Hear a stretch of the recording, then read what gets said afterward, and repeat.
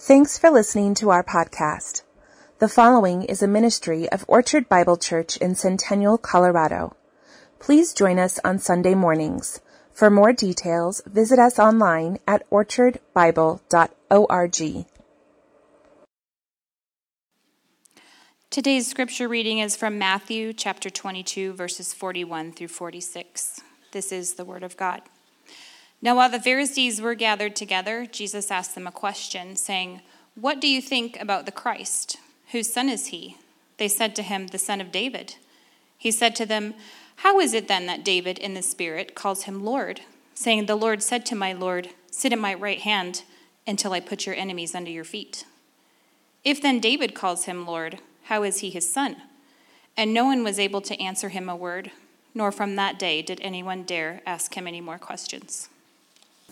Let us pray. Father, we just thank you, Lord, so much for your word. Thank you, Lord, for stories like this about Jesus, that we can learn more about him. We can learn more about you as people try to bring him down a notch, but we clearly see that that is not going to happen. Thank you for these. And I pray, Lord, you would give us strength as we go through this, as we hear this, that we would have strength to answer the hard questions also. In your name I pray. Amen. Please have a seat.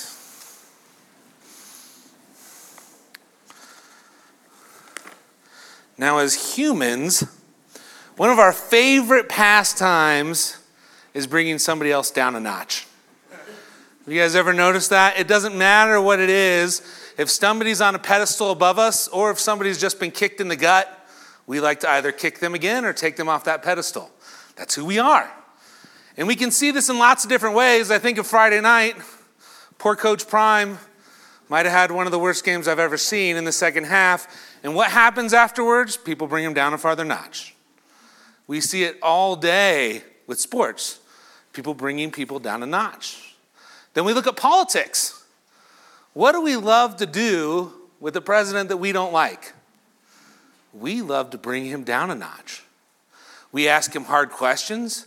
We may make fun of how old he is. We may make fun of a megalomaniac. We do whatever it takes to bring this person down a notch. And how do we do that typically? Typically, it's by us showing that we are so much smarter than that person that they can't be in the same room as us. We just know so much better.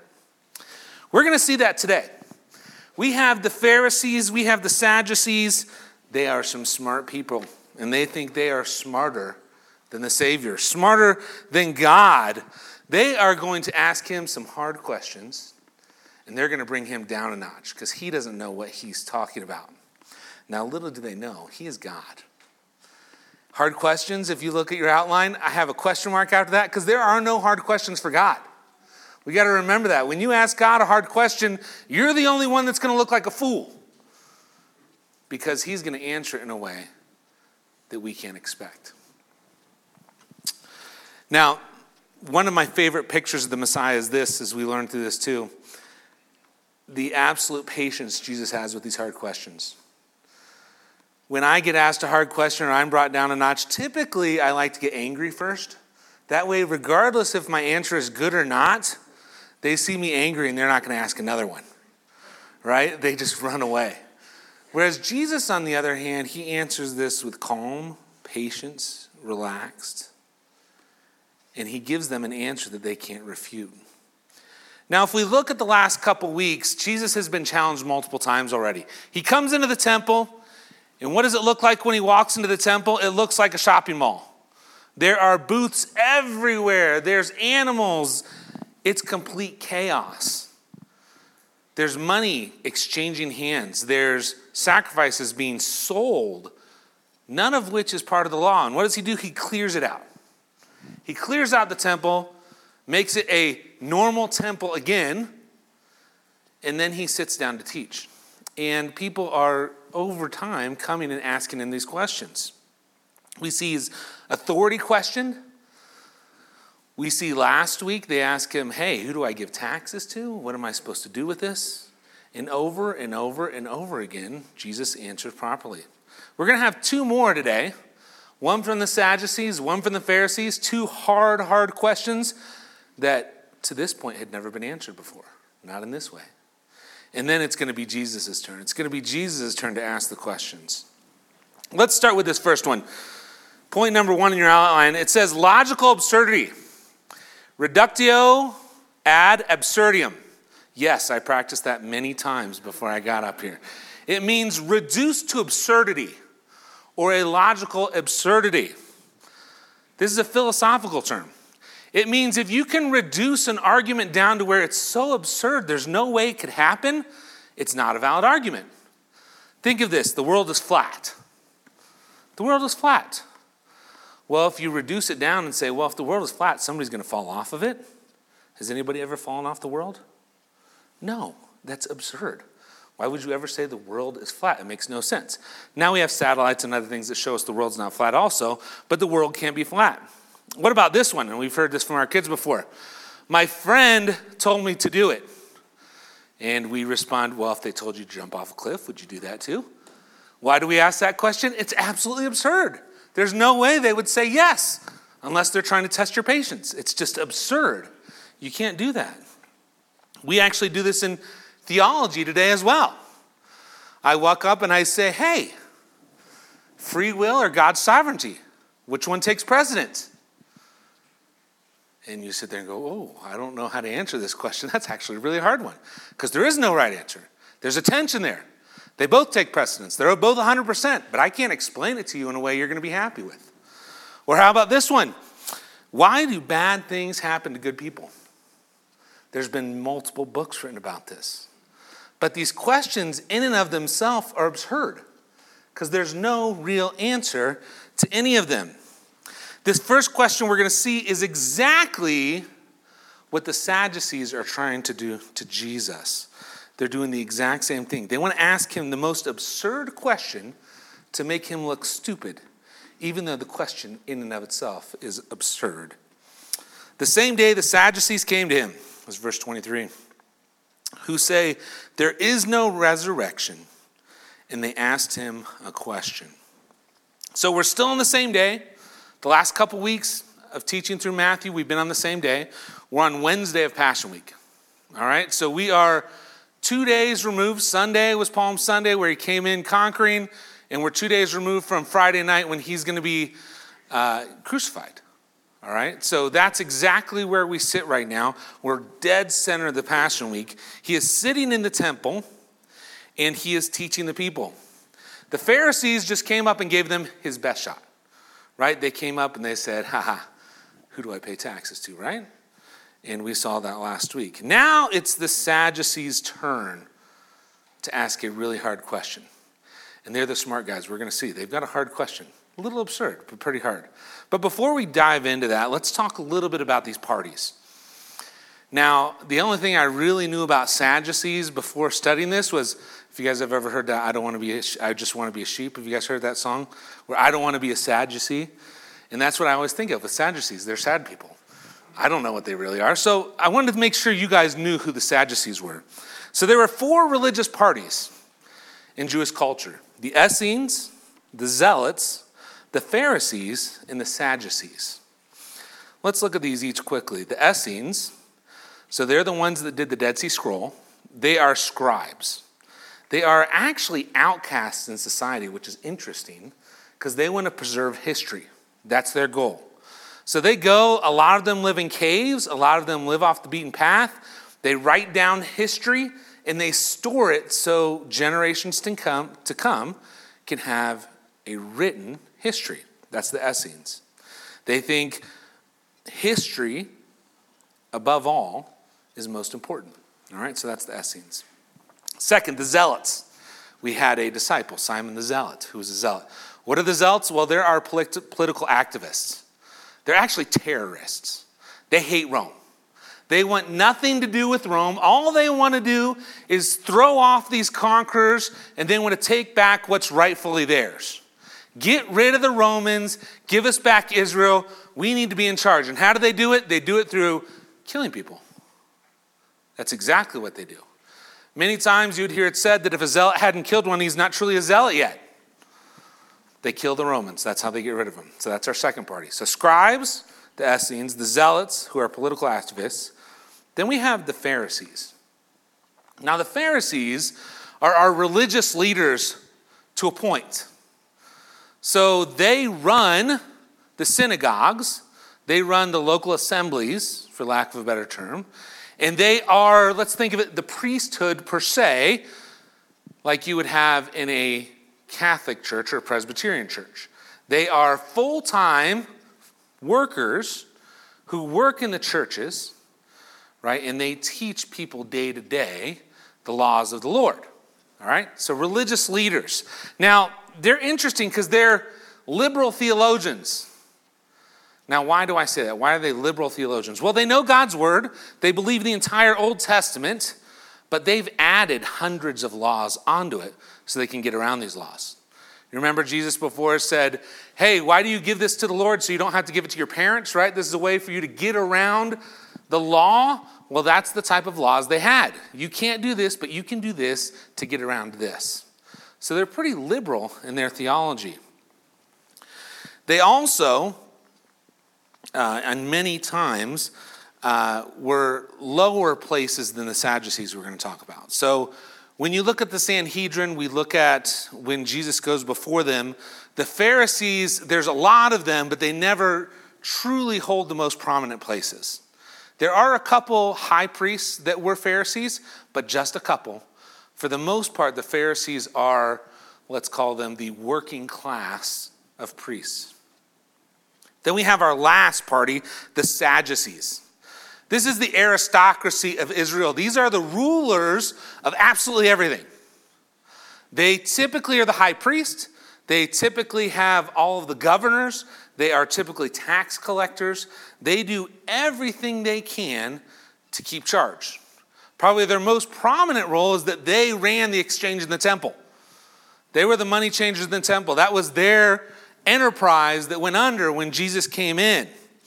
They got all their money, or a lot of their money, through that, through selling these sacrifices in the temple. They're also a very short party.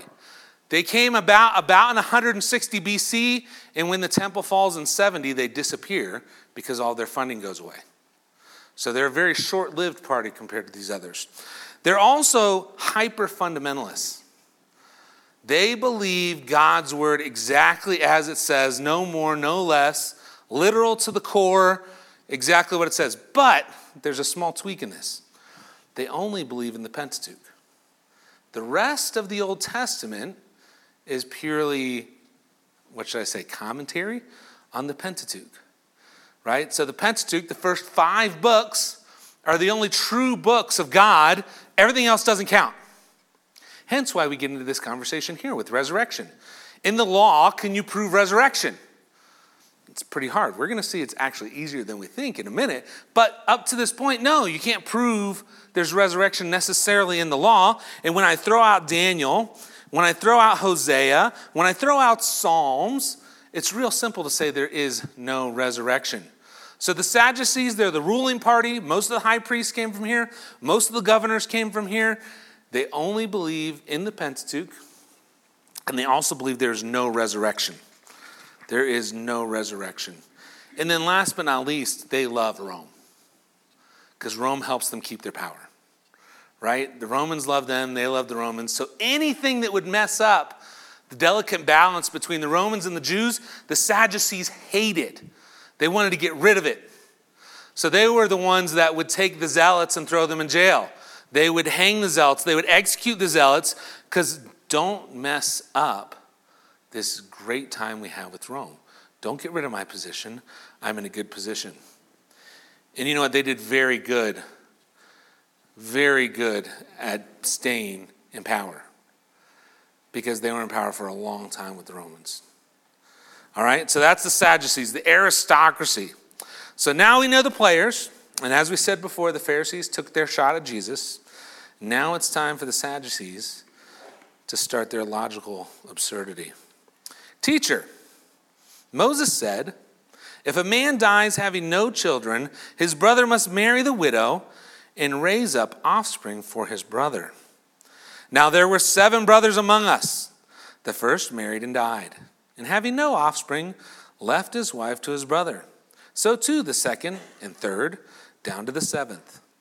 After them all, the woman died, In the resurrection, therefore, of the 7, whose wife will she be? For they all had her. Talk about a crazy question. Now, this was their go-to question. If you read some secular history, we see that the Pharisees had to try to answer this over and over again. When there was a dispute between the Sadducees and Pharisees, the Sadducees would just pull out this question. How do you answer it? And the Pharisees actually never really answered it in a good way, and they would always win. I can just imagine them now, right? They're up there asking this question to Jesus, and what do they do at the end? They drop the mic, and they walk away and say, I win. You can't possibly answer this. Well, let's look at it for a second. Let's dig into this question. Levirate marriage. So this was given to us in Deuteronomy 25. I'm going to read this quickly, starting in verse 5. If brothers dwell together and one of them dies and has no son, the wife of the dead man shall not be married outside the family to a stranger. Her husband's brother shall go into her and take her as his wife and perform the duty of a husband's brother to her. And the first son whom she bears shall succeed in the name of his dead brother, and that his name may not be blotted out of Israel. And if the man does not wish to take his brother's wife, then his brother's wife shall go up to the gate and tell the elders. And I'm going to stop there. You can go on and see what happens if he doesn't want to take her. But basically, it's this. This is given so that Israel's name and the name of those people in Israel don't go away. If I have a brother who dies in war, for instance, right, he did something good for his country, but yet his name would disappear, we can't have that happen. So you would go, marry the brother's wife to keep his name going. All right, this was very accepted. Now, we even see this in the line of Jesus. Do you guys remember Ruth and Boaz? Right? Ruth, her husband died, had no heir. Ahimelech was his father, and Ahimelech is in the line of Jesus. If there's no heir, how did Jesus come about? Well, Boaz redeemed Ruth and had a child in the father's name so that the line of Jesus would go.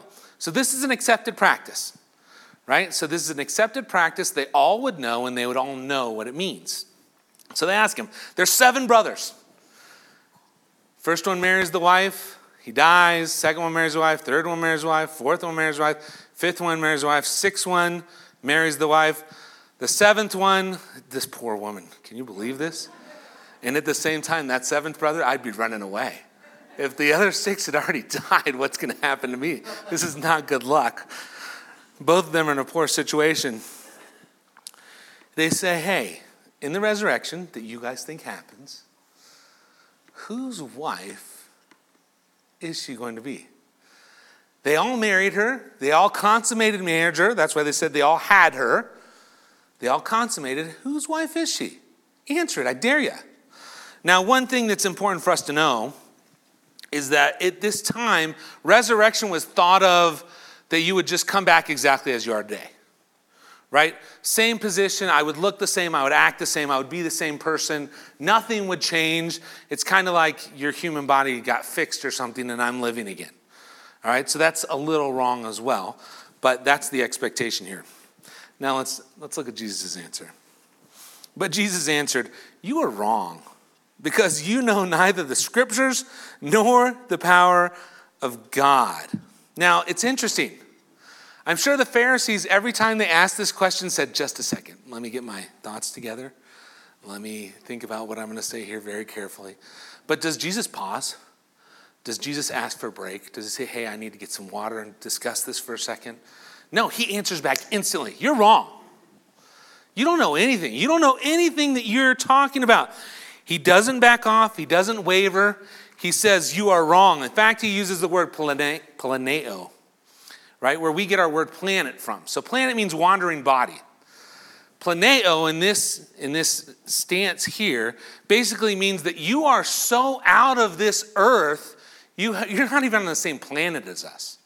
You're not just wrong, you are completely astray. You have no idea what's going on with reality. Talk about a start to a good answer. You are out of this world.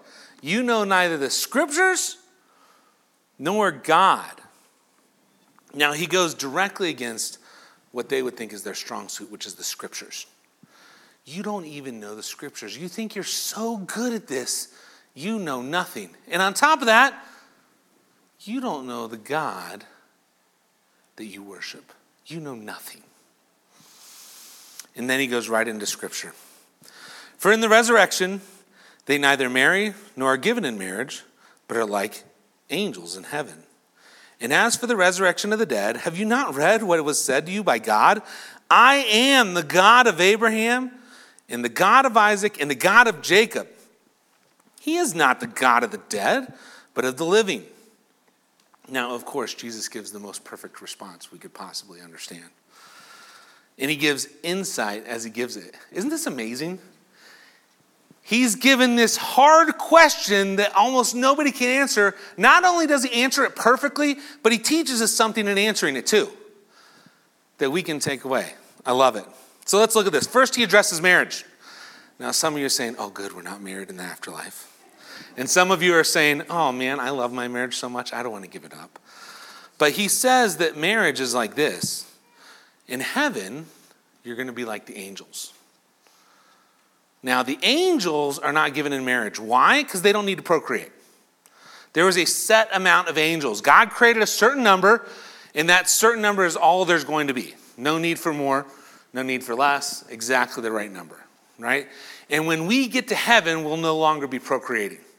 So there's no need for us to be married, right? Marriage is how we procreate, how God has given it to us. So there's no need to procreate, so we don't need marriage anymore. Second, he's saying, you're not going to be like you are today. Are you limiting God and saying that the only way you can come back is the exact same way you left? Because that's not right. God is bigger than that. Don't you think God has thought this through just a little bit of what it's going to look like in the next life? You're going to look different. You won't need that relationship. Now, many of us get married because, as Paul said, we are weak. We are weak and we need a spouse, right? If we were strong, we could be single, but we're weak and we need a spouse because we want that love in our life. We want that love of our partner, and it's a very special love. Now, when we get to heaven, we will no longer need that love. Why? You will have a perfect relationship with God. And in that perfect relationship, you will have a perfect relationship with everyone around you as well. You won't need that. Tim Keller puts it this way. He said, one drop of dew of the love of God in your life in this perfect manner is better than the most explosive erotic love you'll have with your spouse. So think of it this way. We will have the most perfect love ever in our lives, so there's no need for anything else. There's no need for others to be, a wife to be in that position or a husband to be in that position. We will have the perfect relationship with God. We will have perfect oneness with him, and because of that, we will have it with those around us. So we don't need marriage. All right, so that's the first response. Hey, we don't need marriage. It's not going to look like the way you think it is. We're not coming back exactly the way we are. We're going to look different. Second, he addresses the resurrection. And this is from Exodus 3:6. God is talking to Moses. He says, I am, right? And we know this.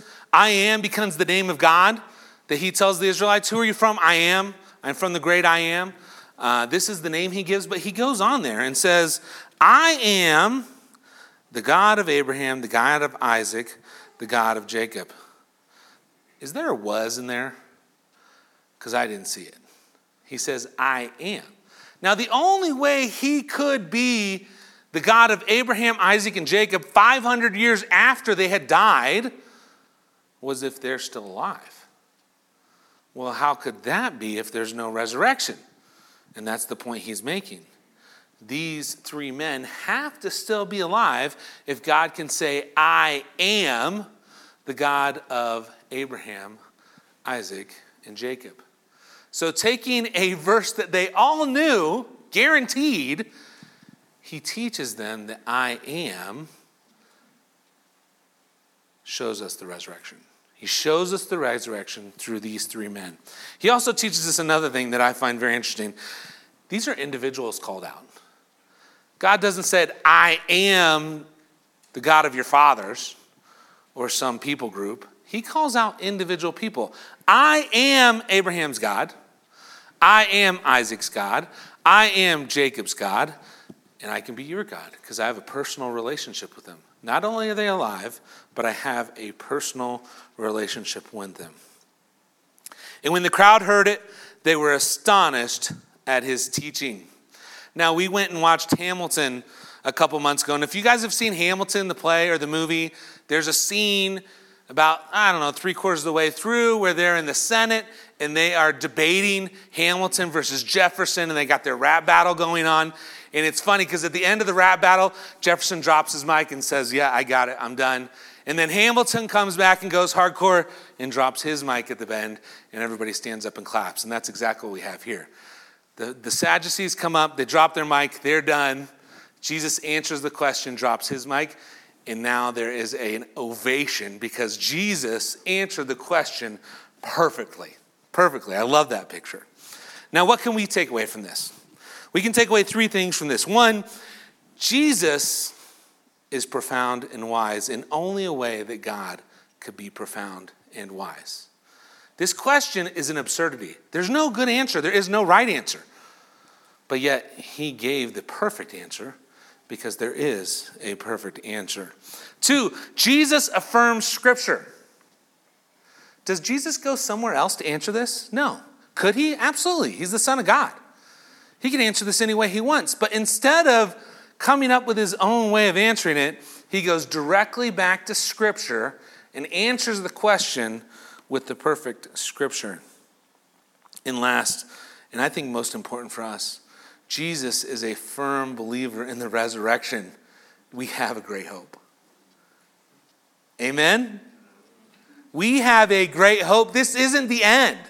This life is not all there is. Can you imagine how sad life would be for the Sadducees if when you're done, you're gone and that's it? That's sad. We have a great hope that someday we will be with the Lord forever in perfect harmony. Oh, it's glorious. All right, let's look at this next one. A matter of opinion. While the Sadducees tried to trip him up with this logical absurdity, the Pharisees have now regrouped, and they're going to take their next shot. Okay? Now, one thing I want to say about the Pharisees quickly is that you got to give them a little bit of a pat on the back. When they go after someone, they don't stop. Even though they look like idiots over and over and over and over again, they still try. They think this guy is bad, and we're going to get rid of him. Now, on some level, you have to appreciate that they want to root out what they think is evil from their midst, no matter what it takes. And I hope we're like that too. But, as you're going to see, in this situation, they're barking up the wrong tree. But when the Pharisees heard that he had silenced the Sadducees, they gathered together. This is verse 34. Now 35. And one of them, a lawyer, asked him a question to test him. Teacher, what is the greatest commandment? Now the Sadducees now are silenced. They've been muzzled is the actual word here. Right? So they've got something put over their mouth. They're done. They're walking away. We're out. We're not going to see them again until Jesus dies, right? Until he's put to death, right before his execution. So they're gone. They're out of the picture. The Pharisees, as I said, step right back up to the plate with a matter of opinion question. Now, when we get asked a matter of opinion question, they're very hard because whatever my matter of opinion is or my opinion is, you may not have the same opinion. So one of us can always be wrong. I can always argue that you're wrong. So this is another one of those no-win situations for Jesus. I'm going to ask you a matter of opinion. What's the greatest law? What's the greatest commandment? We have a lawyer come up and ask him this. Now, why would he ask this? Well, just like our code of law today, there are different levels of sin or trespasses against the law, right? So we have things called felonies, and we have things called misdemeanors. For a misdemeanor, you typically get a fine. It's not that big a deal. It kind of goes away. Think traffic ticket. And it's a lot bigger in some cities, a lot smaller in other cities, but it's not as big. Felony means that there's probably some jail time coming with this, and this is a big sin. They had what they called light and heavy crimes back then. A heavy crime was something that typically you'd be put to death for, and light crime is everything else. Right? So this master of the law, this teacher of the law, comes to Jesus and says, tell me, what's the most important commandment? Thinking that he's going to go directly to one of these heavy ones.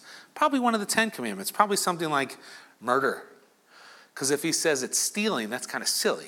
I got him there. But if he says murder, oh, well, then what about God? And what if he says putting gods in front of God? What if I come back and say, what about murder? That's a bad one. So they've got him here where they think he's stuck. They want to know which of the 613 laws that they recognize is the absolute most important. Let's look at his answer. And he said to them, you shall love the Lord your God with all your heart, with all your soul, and with all your mind. This is the great and first commandment. And the second is like it. You shall love your neighbor as yourself. On these two commandments depend all the law and the prophets. Wow. That's all I can say back to that. Wow. Are you kidding me? Not only does he put them in their place, he picks the one passage that they are all guaranteed to know. The Pharisees are trying to trick him into thinking that he can supersede the law of the Old Testament and tell them what's most important, right? He is more important than Moses because he can say which law Moses meant was the most important. That's what they're trying to goad him into. Instead, he turns around and gives them the Shema. The Shema is written on every door. It's carried on their arms. It's on their forehead. This one verse of all the verses he could have chosen in the Old Testament is the most important. Guaranteed every single person, parent, youth, child, knew this verse by heart. And probably all of them had it on their body one way or another. He answers with it perfectly. It's from Deuteronomy 6. Hear, O Israel, the Lord our God is one, and thou shalt love the Lord thy God with all thy heart, with all thy soul, with all thy might. They've been trained with this for their entire lives, and they missed the point. Jesus answered them, you shall love the Lord your God. Do you not understand what the law is? You guys think laws are these little things I have to obey. The law points you in your heart to God to have a relationship with him. You've missed the entire point of all of Scripture up to this point. It is not a list of rules that I live by. And if I live by those rules, I get something. The entire point is I can't live by this set of rules, so I need to give everything to the Lord and have a relationship with him above all. He really brings it home in his second point. If you have that relationship with God, if you truly love him with all your heart longing love, with all your soul, with all of your being, and with your intelligence, then you'll know that we need to love our neighbors as ourselves as well. These two go together. When I love the Lord perfectly, guess what? His love is going to pour out of me, and I'm going to love everyone around me. The Good Samaritan, we've all heard that story. That's what our neighbor is. Our neighbor is anyone. Anyone we see. Our heart should pour out for them. So he answers them. What's the greatest commandment? Well, it's loving the Lord your God. And the second one is just like it. If you truly love the Lord your God in the right way, then you will love those around you as well. Just like the first question, let's talk about how this applies to us. First, do you truly love God with everything you have? Do we? It's a hard one to answer. First, we have to know Jesus is our Savior if we're going to do that. And if you love them, you really need to know them, so you probably need to get into his word and start reading it and know more about him. Once you know him, do you know the Father who sent him? Do you know who is behind Jesus, who sent him to this earth? And do you love him also? A lot of people love the teaching of Jesus, love the ideas of being a good person, but they don't necessarily love the Father who sent him, who's behind him. Do you love him? And once we love the Father and the Son, do we love everyone around us? Can you honestly say that love pours out of your heart for those around you because of the love of God in your life? That's what we have to have. That's the greatest commandment there is. Love the Lord your God with absolutely everything. with your heart, with your being, and with all of your intelligence, love the Lord your God. When you do that, you'll fulfill the second too, because you will love your neighbors and it will pour out of you. Jesus does not want rule-abiding robots that follow a list of laws. Jesus wants us to truly have a relationship with God so that we can have his love in our lives. Now let's look at this last text. Now it's Jesus' turn. So the Sadducees took their best shot, failed. Pharisees took their best shot again, failed again. Now while they're waiting, while they're regrouping, trying to figure out what to do next, Jesus asks a simple question. Now he's going to be a little different. The idea of the last two questions was to bring someone down. Jesus wants to teach them something, right? This is not Jesus being sarcastic to them, mean to them, taking them down a notch. This is Jesus actually wanting to teach them something, right? His motive's totally different. Let's look at verse 41. Now, while the Pharisees were gathered together, Jesus asked them a question. What do you think about the Christ? Whose son is he? They said to him, the son of David.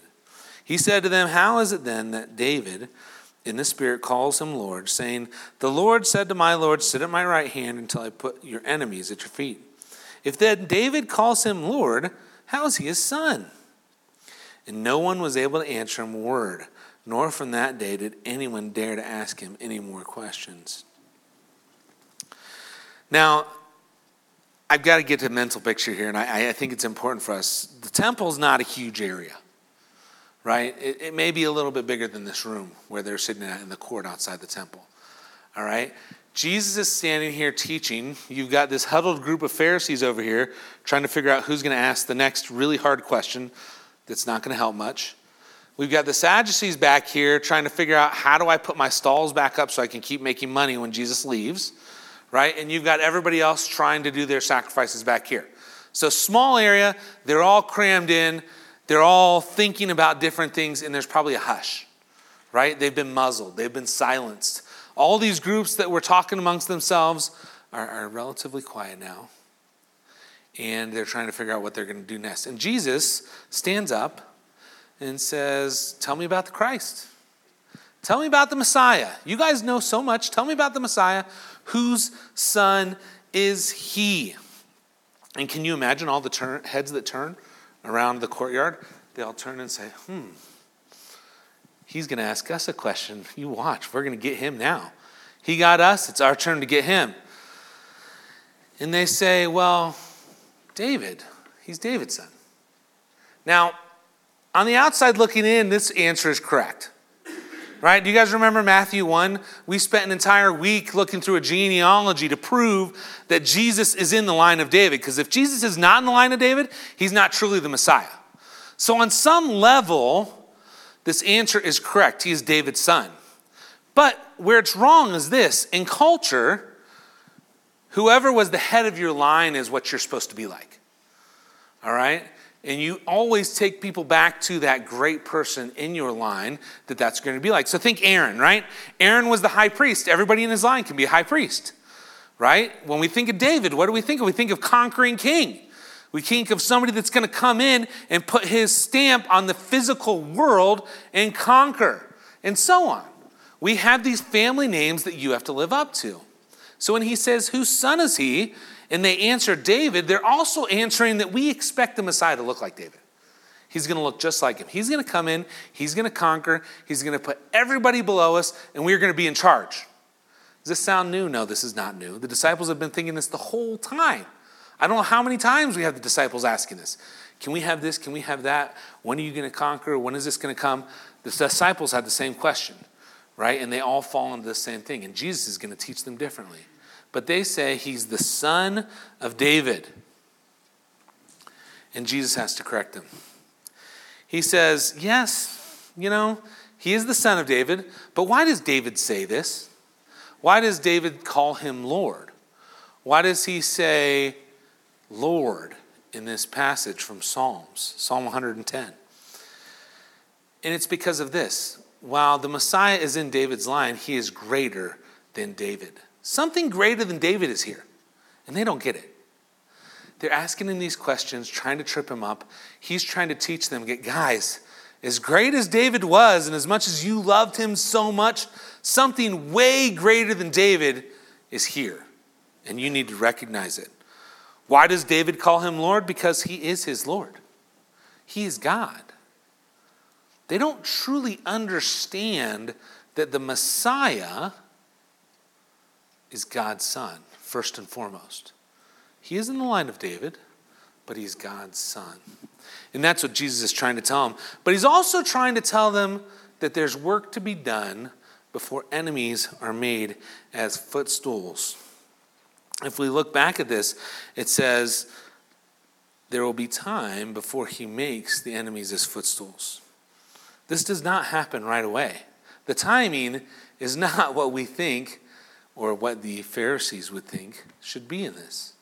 They think that when Messiah comes, it's instantly, we are going to get what we want and we're going to be in charge. But instead, Jesus comes and he must drink a cup only he can drink so we can be saved. And then someday, enemies will be made footstools at his feet, and he will return as a physical king to rule over this. Now, think of this. In literally 2 days, or 2 days ago, I should say, Jesus rode in to Jerusalem as a conquering hero. Remember that? Everybody ripped the limbs off the trees, threw them down so he wouldn't have to touch the dirt because he's too special. He is a conquering king. And in 2 days from now, he will be dying on a cross like a common criminal. 2 days from now. Common criminal. Worst possible death you can ask for. Most embarrassing, shameful death. And what does Jesus say to these men that is questioning him? He says, you know what? Someday they will be made footstools, but I have work to do right now. And the work doesn't look the way that you think it's going to be. For our disciples, this should have been a very encouraging sight that the Messiah is going to come and look different, but I'm sure they missed the message here too, just like these men did. But let's make sure we don't. Jesus came for one reason and one reason alone, to drink the cup that we couldn't drink so that we would not have to go to hell. He paid the price only he could pay for our sin for eternity, so that if we believe in him, we can have everlasting life. We can have that resurrection with God. We can have that perfect love that he talked about before. But in order to do that, he had to be lowly. He had to do the worst thing possible. He's not going to look like the Messiah that they think is coming and the judge they think is coming. Now, what can we take away from this? This one thing. At the end of the day, Jesus wins. Jesus is victorious. It may not look that way. Sometimes in our lives, it may not look that way. We may not feel like Jesus wins. Do you know what? Your entire life on this earth, you may not get that feeling that Jesus wins.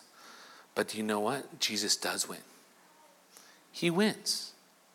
And someday, when we're resurrected, or maybe some of us will see it, Jesus will come back and physically win on this earth. Not only that, he will perfect us in resurrection so that we can have perfect love and love him as well.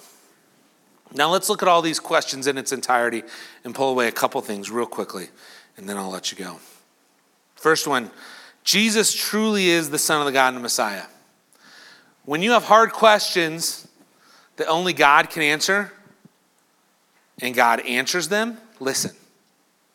Jesus is the Son of God and the Messiah. When he answers a question, listen to him. When he answered these Pharisees and Sadducees, listen. When we ask him questions in our prayer, listen to his answer. Don't ask them in a way that we know better, but accept him as the Son of God and the Messiah because he knows better. 2, Jesus is worthy in all things of everything. Not because he can answer the unanswerable question, not because he can silence his critics, but because he truly is. He is worthy in all things. 3, we need to follow his example. We're going to be asked a lot of questions. I'm sure some of you have been asked questions in the past. When we're asked those questions, do you have a good answer? Do you know what you're going to say? Think about that for a minute. I've been asked questions many times where I go, I don't know. That's a hard question. I don't think that's answered in the Bible anywhere. Just to find out that it's answered over and over and over again, and I'm the idiot. Do we know our Bible? Do we know how to answer hard questions? Do we know how to go back and study our word? Because we need to be prepared.